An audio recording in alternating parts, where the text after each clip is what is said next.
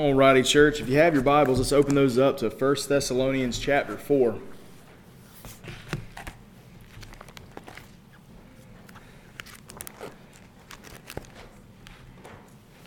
While you're going there, I would also like it if you would turn to 2 Peter chapter 3 as well. We're going to take a look at that as well too. So 1 Thessalonians 4, 2 Peter 3 this morning. Spend a little bit of time in both places. So over the last 2 weeks, we've been spending time in 1 Thessalonians chapter 4, and we've had some interesting discussions, to say the least, from this. So we talked about sanctification, and the idea behind sanctification is that once we are saved, we have this process of becoming more like Jesus, and that process starts from the moment of our salvation, and it doesn't stop until the moment of our death. And so we're always in process. We're always growing in our relationship with the Lord. And Paul, as he was talking to the Thessalonians, he correlated that idea of their sanctification, this process of becoming more like Jesus. He tied that into an issue of sexual immorality that was going on in the church. And so they were coming out of a pagan lifestyle. They were coming out of places where they would have temple prostitutes and in ways of worship for them in their culture. And so Paul is saying to them, this is how you used to live, but this isn't who you are anymore.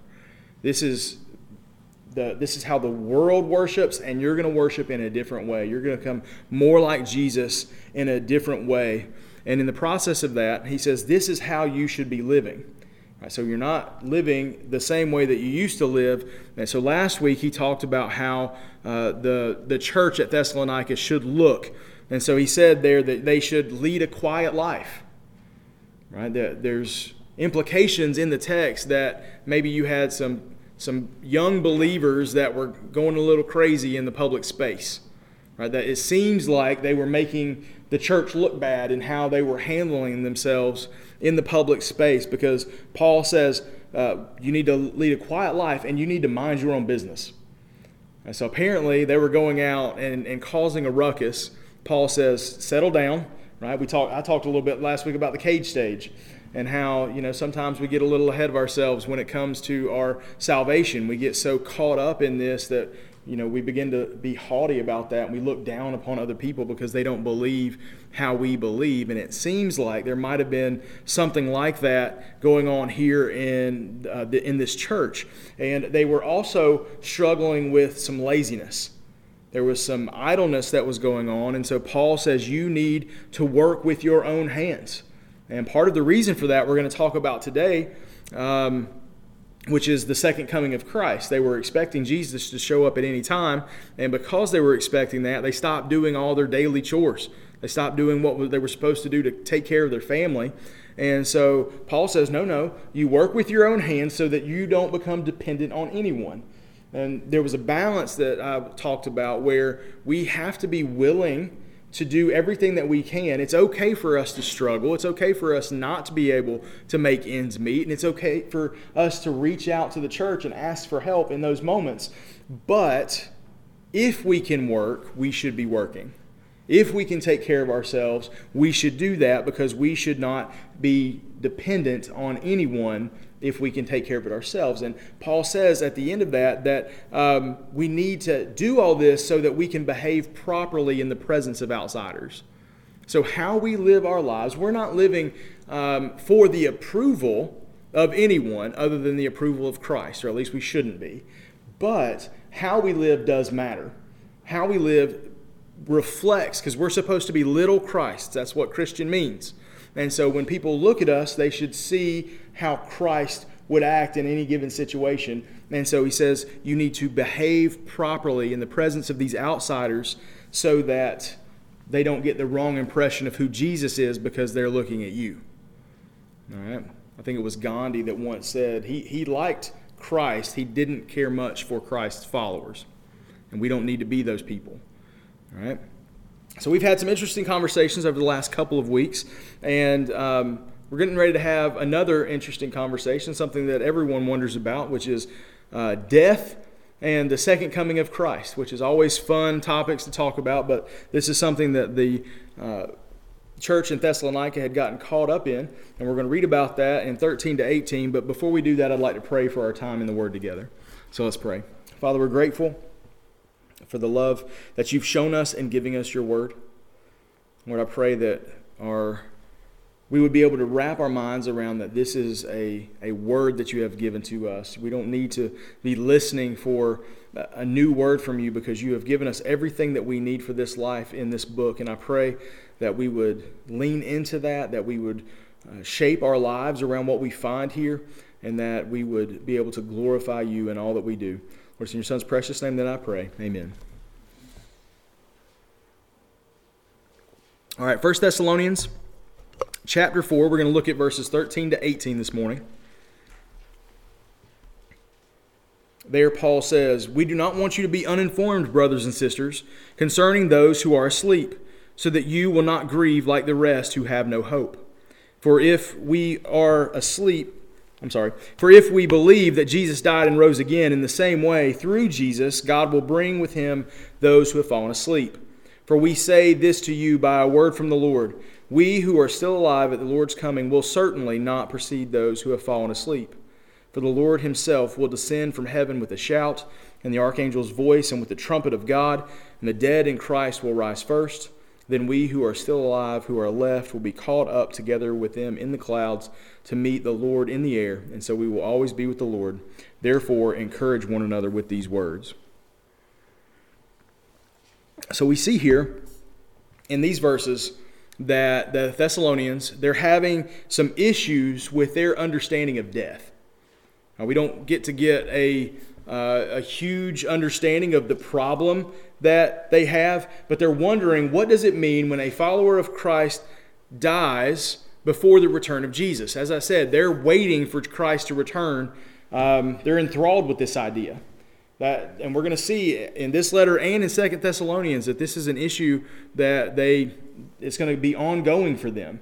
And so we're going to see that they're thinking that this could happen at any time. So they've stopped working because they think Jesus is going to show up and that's going to be it. All right? So Paul is saying, hey, you got to get to work, because we don't know when this is actually going to happen, but in the meantime, you got to eat. You got to do all these things. And so whatever is popping up in their minds, I guess it's probably having to do with their pagan culture that they're coming from. They're probably wondering, because it's not going to look the same as what happens after death with their old culture and what is happening in their new relationship with Christ. And so Paul is going to address this briefly in order to bring them comfort. Right? I mean, death is always hard. The reason why it's always hard is because it is unnatural. It's not, you might think everyone dies, but that's not how we were meant to live. All right? Death was not something that was supposed to exist in this world. When we sinned at the beginning, that's when we introduced death into the world. And so every time someone dies, it feels unnatural to us. Right? There's a sense in us that it should not be this way. Right? So Paul is going to address that. And what we learn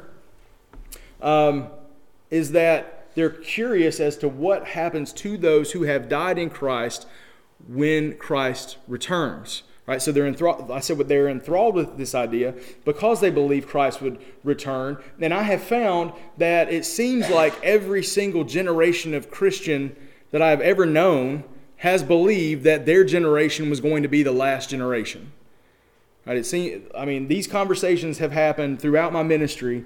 Right? I can definitely say that the two generations before me, every single one of them have talked a great deal about Jesus returning soon. Like, they look into the world, they see the chaos of the world, and they're like, it's got to be soon. It's got to be soon. I have not heard that as much from my generation, and I don't think I've ever heard the younger generations mention it as much. And so I'm beginning to believe that maybe it's just the older folks that are ready for this thing to wrap up, right? We're getting tired, getting beat down, because I'm certainly a lot more interested in it than I was in the past. Like, could we just come back and get this thing over with? Like, I'm ready, I'm tired, I'm ready for ready for this. The longer I live, the more I pray for the Lord to hurry up, right? So, due to the excitement that they have about the return of Christ, and it is an exciting idea for those who are in Christ, right? We should be excited about this, but they're so excited that it seems to take center stage of both of Paul's letters to the church, right?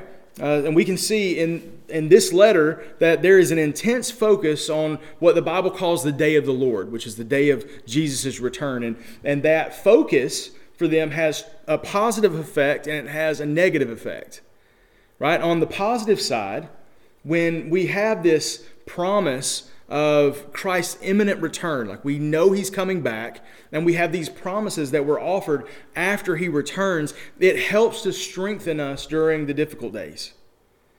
Right, so we already know that they were facing severe persecution from the Gentiles that they have been called out of, and persecution from the Jews who oppose everything that Christ does. And so they are experiencing a lot of hardship. They're experiencing a lot of difficulty.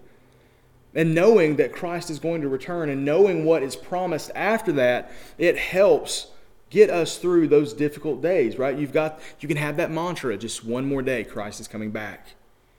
Right? Just one more day. Put one foot in front of the other. Christ is coming back. So, I mean, sometimes that idea of thinking, the power of positive thinking, right? It works. It helps us when we have things that are going very, very wrong. We cling to the truth. Right? We speak that truth into our lives. On the negative side, though, the idea of Jesus returning soon, it calls some people to just essentially give up on this life. Like, well, I'm done. Right? Jesus is going to come. He's going to come back soon. And so they do absolutely nothing. They stop working. They start going out into the public sphere and they aggravate people. Right? They're not minding their own business. They're not leading quiet lives. Last week, we talked about that. We talked about Paul saying, hey, even if Christ doesn't come back immediately, you still have a life to live. So be quiet, mind your own business, do your work, and quit being dependent on people. Right? And in chapter 5, he's going to warn again against people who are being idle. Right? You're not allowed to be lazy just because Christ is coming back. Right? In 2 Thessalonians chapter 3, we're going to see the problem isn't fixed. And he's going to get to the point where he's going to say, hey, look, if you don't work, you don't eat. Right? So we can tend to lean into the church and think, well, they'll take care of me no matter what. Well, not really. Like if we follow what Jesus tells us, what Paul tells us, like if you don't pull your own weight, then we shouldn't help you. Right? Because you're not doing what you are supposed to do in Christ. So he says, get up, do stuff. Right? We don't know exactly when Jesus is coming back. Right? So there is this reality that Jesus could return at any moment. Right? That is true. But that doesn't mean that we shut down our life and wait for it to happen. Right? Life goes on. Like this, the idea that Jesus could return at any moment is supposed to create a sense of expectancy. Right? It's supposed to help us, it gives us an opportunity to say, hey, look, if He comes back and you're not right with the Lord, things are going to go very, very bad for you. So we should have this sense of urgency. There are things that we are supposed to do, that we have obligations as the church, and we're supposed to be busy with things that matter because Christ could return at any time. Right? Every single person that you will meet in the coming week is going to spend eternity somewhere. And when Christ returns, the opportunity for salvation is gone. We no longer have the opportunity for forgiveness of sin. And so we need to be mindful of that. We need to think about that, this imminent return of Christ. If Christ could return at any time, we need to be busy with what the church has been given to be busy with, which is making disciples of all nations, baptizing them in the name of the Father, Son, and the Holy Spirit. Like that is our role. That is our commission. We have been given this, and we never age out of this mission. Right? If we are told that Jesus will come back tomorrow, then we've got 24 hours to work really, really hard for the kingdom of God. And the fact that we don't know exactly when Jesus is going to come back should mean that we should take all the time that we're given and we should use that to work hard for the kingdom of God. But one thing that we do see in Scripture is that Jesus says he is coming back quickly. Right? In Revelation 22, Jesus warns, I'm coming back quickly. And here we sit 2,000 some odd years later, and we find out very quickly that the term quickly is a relative term. Yes? Right. Many people have looked at this statement of Jesus coming back quickly, and they see the church anxiously waiting for the second coming of Christ, and they've thought, guys, he's not coming back. Right? If you've got somebody that, let's say you're sitting on a date, right? First date maybe, and that person says, excuse me, I have to go to the restroom. I'll be back quickly. And they don't come back for 2,000 years. They're not coming back. Okay? So we hear this all the time. Right? You have lived your life according to this book under the assumption that this guy's coming back and it's been 2,000 years. Well, this is not new. Like, this is not a new argument that the non-believers of our time have suddenly come up with. This was already happening to the early believers. This is why I wanted you to turn to 2 Peter chapter 3. We're going to take a look at that. So if you haven't turned there, go ahead and turn there.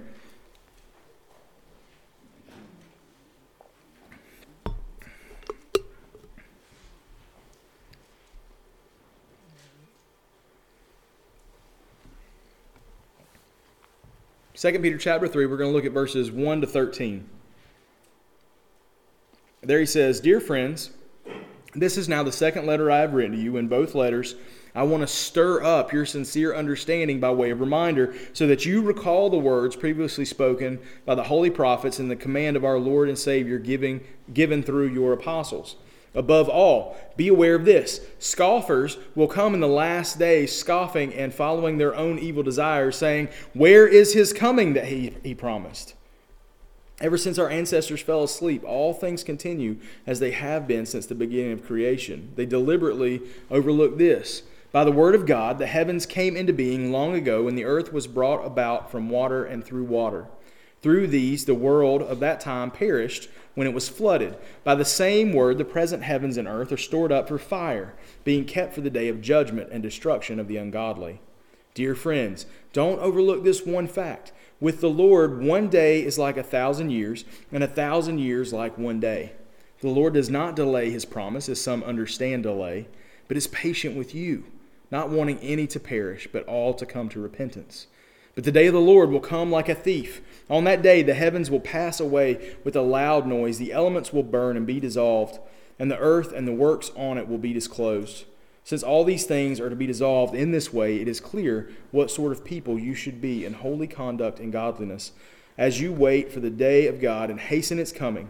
Because of that day, the heavens will be dissolved with fire, and the elements will melt with heat.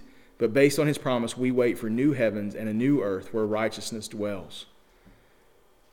So we're promised scoffers, right? They already had them in the first century, right? Where is he? It's been more than 2,000 years. He's not coming back. Well, Peter addresses this in this passage. And one of the things that he mentions to us in this passage is that time isn't a thing for God. Right? We understand time because we have limited amounts of it, right? We rush around because there's only 24 hours in a day, right? There's only so much that we can get done in that amount of time. And then you've got a week with 168 hours. A month has anywhere, depending on the length of it, 672 to 744. A year has 8,760 hours in it. And we scramble around constantly trying to get things done in that amount of time, knowing that we spend about a third of that time asleep if you have good sleep habits, and the other third of that time we spend at work. And so we're scrambling around trying to get things done because we only have a certain amount of time. But God created time. God is outside of time. And so when we think about God, we don't need to think about God, trying to get things done according to a schedule. Past, present, future, it's all now to God. He's outside of it all. The future isn't something that God knows. It's a place where he is. Okay? So a lot of times we think about God knows everything. God knows everything that happens in the future. And we think about that as forward knowledge. It's not that way for him. If we were to know what was going on in the future, it would be forward knowledge to us because we exist in now. God does not exist that way. Right? So therefore, when Jesus says he's coming soon, and it says that a day is like 1,000 years to him, this still counts as soon. Right? That term is always relative to God. Right? Now, I've heard people, they try to take this, a day is like 1,000 years and 1,000 years is like a day, and he spent 3 days in the grave, so 3,000 years from now, he'll come back and, all this stuff. Guys, it's a metaphor, okay? It's not meant to be taken literally. It's just saying that time is completely unimportant to God. He's not affected by it in any way. But what we do see here is that the reason why Jesus has taken so long to come back is that this is showing God's mercy on unbelievers. Right? It's meant to give people the opportunity to come to salvation. Right? Outside of a saving relationship with Christ, we are condemned to an eternity in hell. We are condemned to an eternity to be separated from God forever. And God loves us, and he does not want us to be separated by our sin. That's the reason why Christ came. Christ came, and he lived the life that we should have lived. He died the death that we deserve. He took on the total wrath of God so that those who will put their faith in him, there will be none left for us. Romans 8:1, there is no condemnation for those who are in Christ Jesus. And when Jesus rose from the dead, he conquered sin, he conquered death for us. And he presents his righteousness to us. If you will just believe, you can have that relationship with the Lord restored. And so Peter here is telling us that God is waiting for you. If you are a non-believer here in this room, God is waiting for you. Why hasn't he returned? Because you haven't come to faith yet. And he wants to give you the opportunity because he loves you. And he loves all that are far from him. Right? But the time will not last forever. The mercy will eventually run out. Because we find out that the day of the Lord will come like a thief in the night. It's going to be quick, and it's going to come when we least expect it. So we don't know how much time we have. I remember I was having a conversation, and oddly enough, this was in Verizon, with a different person. Apparently I share the gospel a lot in Verizon. I don't know why. But when I was in seminary, and I was having a conversation with, I worked at GameStop, and next to GameStop was Verizon, and I went in there to deal with a phone issue. And I was talking with the guy, and I presented the gospel to him. And I said, but we don't know when our time is up. Like, we don't know when we're going to die. We don't know when Jesus is going to return. And he scoffed at me. He's like, yeah, I know. I've heard that. And he's like, this is a sales tactic. I know. I'm in sales, right? You put pressure on people, and you try to get a response. And so he's like, I know about all you church guys. You always talk about you never know when you're going to die. You never know when Christ is going to come back. And then he blew it off. Like, the fact that it's true doesn't even matter, right? Like, you're just putting pressure. But in the same vein, that pressure is real. Right?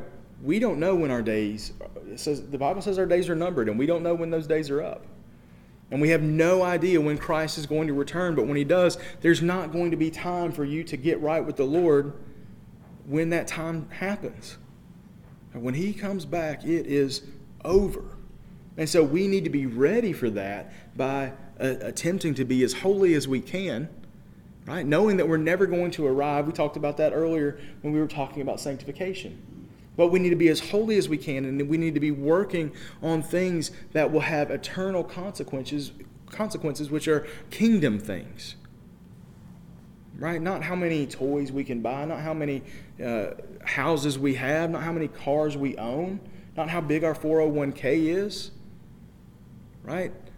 But kingdom things, things that matter. How many people we have served, how many people who have come to faith because of the outreach efforts that we have strived for. Like, these are the things that we should be working towards. It's the only thing that will matter when Christ returns. When Jesus' ministry and several of his parables, he taught about his return, and in each one of them, the theme is to be prepared and to be busy. Be ready for when he shows up, and then be busy getting other people ready for when he shows up. Right? But there is a difference between being ready and being obsessed. You know, if all we do is think about the end times, right, this is one of the reasons why I'm not diving too deep into this today. Right? Paul didn't dive too deep into it. I'm not diving too deep into it. If we did dive too deep, this would take several days. So we're not going into the theology of the end times right now. Like, the only thing that I'm going to do today is address that fact. Like, you need to be prepared and you need to be working, because we don't want to be obsessed, as it seems like the church in Thessalonica was obsessed with this topic.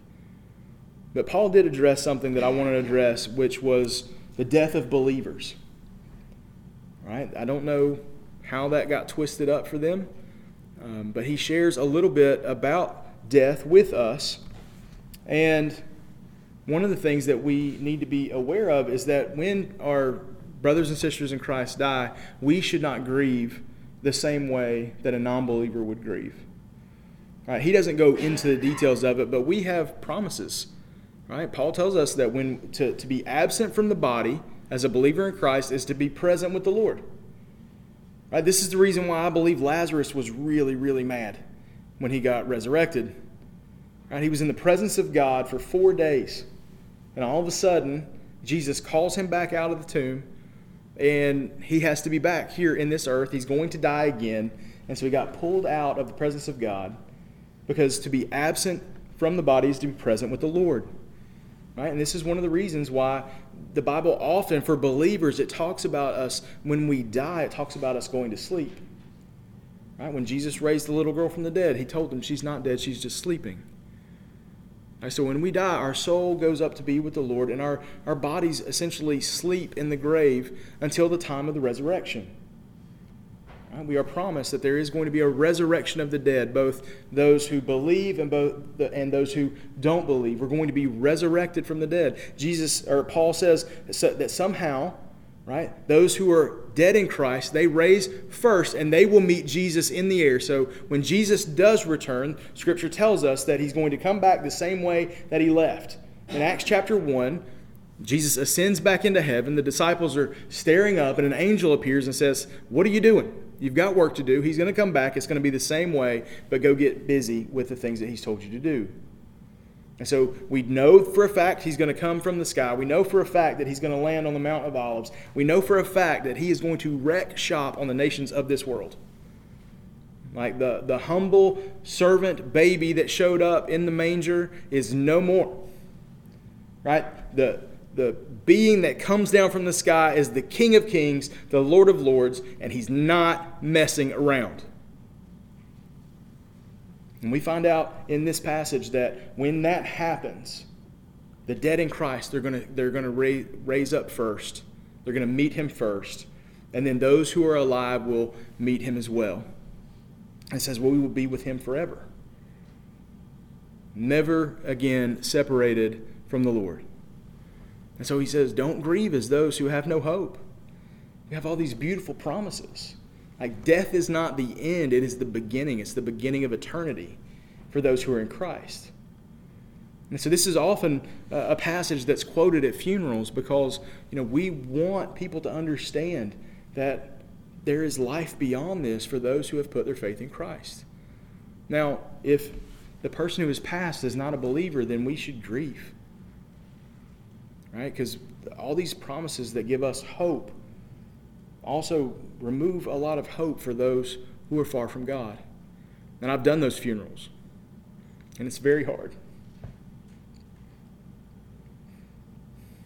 I have preached funerals of loved ones that I had people come up after the service and like, oh, he's in a better place. I'll bet you $1 he's not. I bet you $1 that this is... the worst existence that he's ever experienced.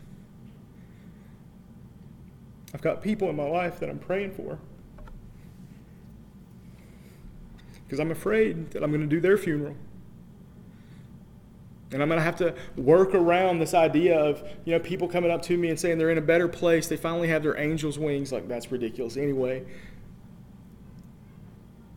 But there is no hope if we are not in Christ. Like, I do want you to walk out of here today with the weight of that bearing on you. Because every single person you see when you walk out those doors is going to spend eternity somewhere. You are going to spend eternity somewhere. And if you are not right with the Lord, you're going to spend that eternity separated from Him in a place called hell, which was never designed for you. It was designed for rebellious angels and Satan himself. And you have been offered the opportunity to repent, to turn, so that you can have hope when you pass or when someone that you love passes. And so for the application that I have today, given the fact that you are one heartbeat away from meeting the Lord, are you ready? Are you ready for that? Are we going to be able to conduct your funeral and tell those who come to mourn your passing, are we going to be able to tell them that they don't have to mourn without hope?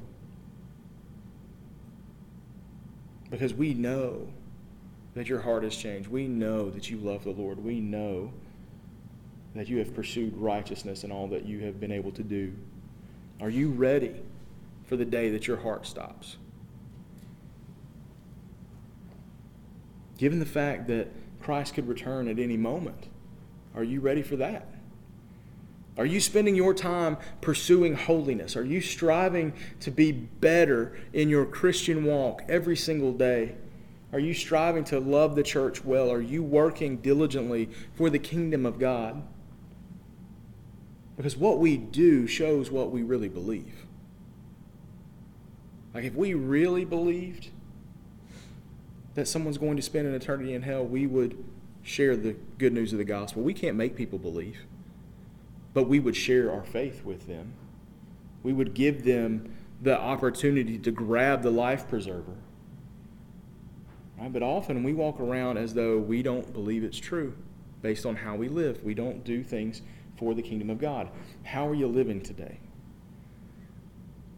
Is there anybody here today that needs to have a conversation about salvation? I would love to pray with you about that. Is there anyone here today who would come up and they would admit, I've not been walking this walk that I need to, and I need help to figure out how to do it? I'm here. I'm here for you. All afternoon I'll be here. I'll be here at 6:30 tonight for our service. All day long I'm available. I would love to pray with you. I would love to walk with you. I would love to serve in ministry with you. So just let me know what I can do to help. Let's pray together. Father, it is my desire that we would walk out of this place here today with the mindset of knowing that your return of Jesus is imminent. Help us to realize and experience the weight of these promises. Lord, that when Christ returns, there's all the hope in the world for those who are in faith, and there is no more hope in the world for those who are far from you.